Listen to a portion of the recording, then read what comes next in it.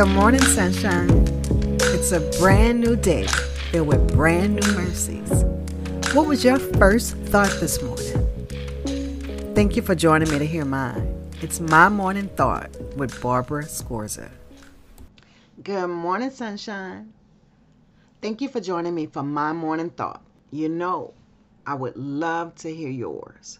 This morning I was thinking about, what do I do first? Like, what is my first response? If you know me and spend any time around me, you've probably heard me say that Jesus should be our first response, not our last resort. Sometimes when something's going on, we want to exert every ounce of energy we have into fixing it, making it right, finding out what's the answer or the solution, when we should perhaps be reaching out to the one who knows the answer because he knows the end. So if someone already knows how this ends, perhaps he's the one that we should be reaching out to first. So often, like I said, Jesus is our last resort when he should be our first response. I believe when Jesus is our first response, it brings a sense of calm to the situation.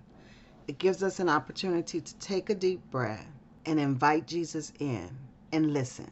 So take a deep breath, invite Jesus in and listen. Now, when we don't do that, we tend to, our pressure goes up and heart rate goes up and we stop thinking rationally. So we're not taking a deep breath. We're not inviting Jesus in. We're trying to handle it on our own. Now, remember, we're handling it on our own without thinking rationally. Probably not the best combination. And we are most certainly not listening. So remember, I said, when we invite Jesus in, we take a deep breath, invite Jesus in, and listen. Now, the reality is, on many days, life is going to come at you sideways. The unexpected, the how could this happen? The I don't believe them. Life is going to come at you that way. So it becomes, how do you respond? What is your first response when things are not going right? I mean, it could say, what's your first response when things are going well? But thinking about when things are not going well, what's your first response? I want to encourage you to allow Jesus to be your first response. I remember the night my son had a stroke. It was a Monday night and CSI Miami was on.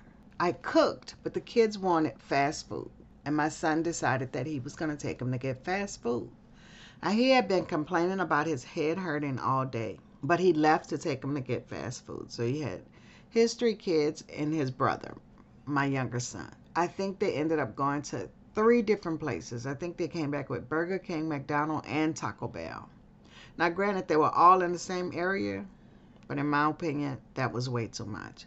But he brings them, he gets back home, and he sits on the sofa. We're all at the kitchen table, and he sits on the sofa because he wanted to watch CSI Miami. I send his youngest son to go get him, to tell him to come to the table. We're eating dinner. So his youngest son comes back, and he says to me, Daddy has spit coming out of his mouth. So I get up, I get to where he is, and he is leaned back on the sofa, like one side of his body he's not able to even hold up, but the other side he can, and he can't talk to me.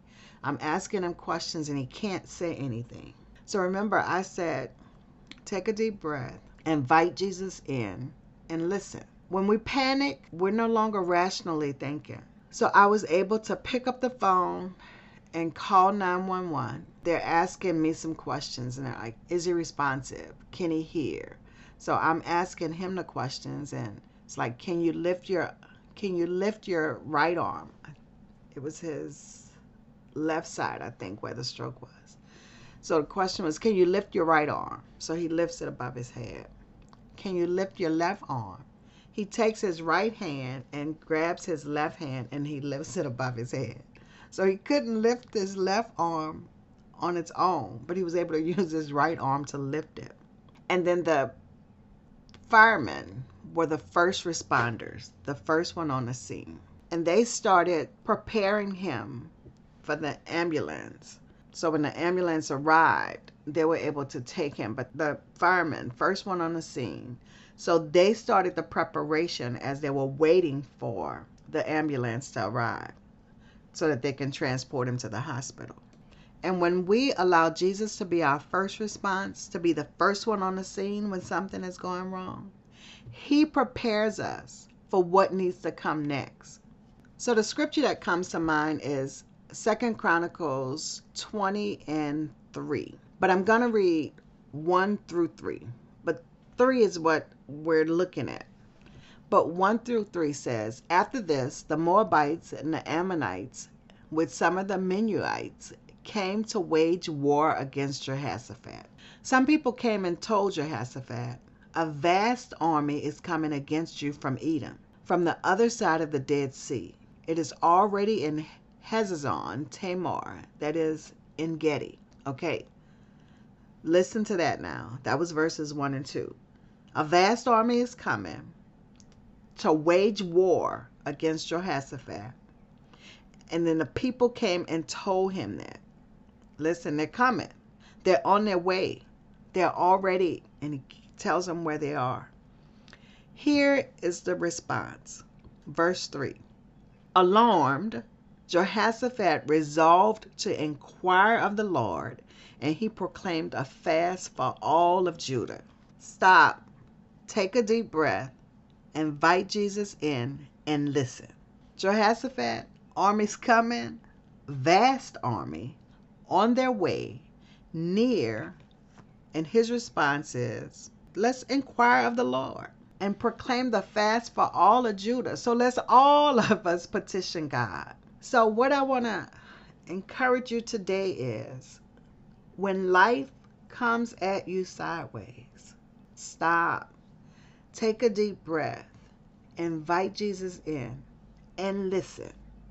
Let Jesus be your first response, not your last resort.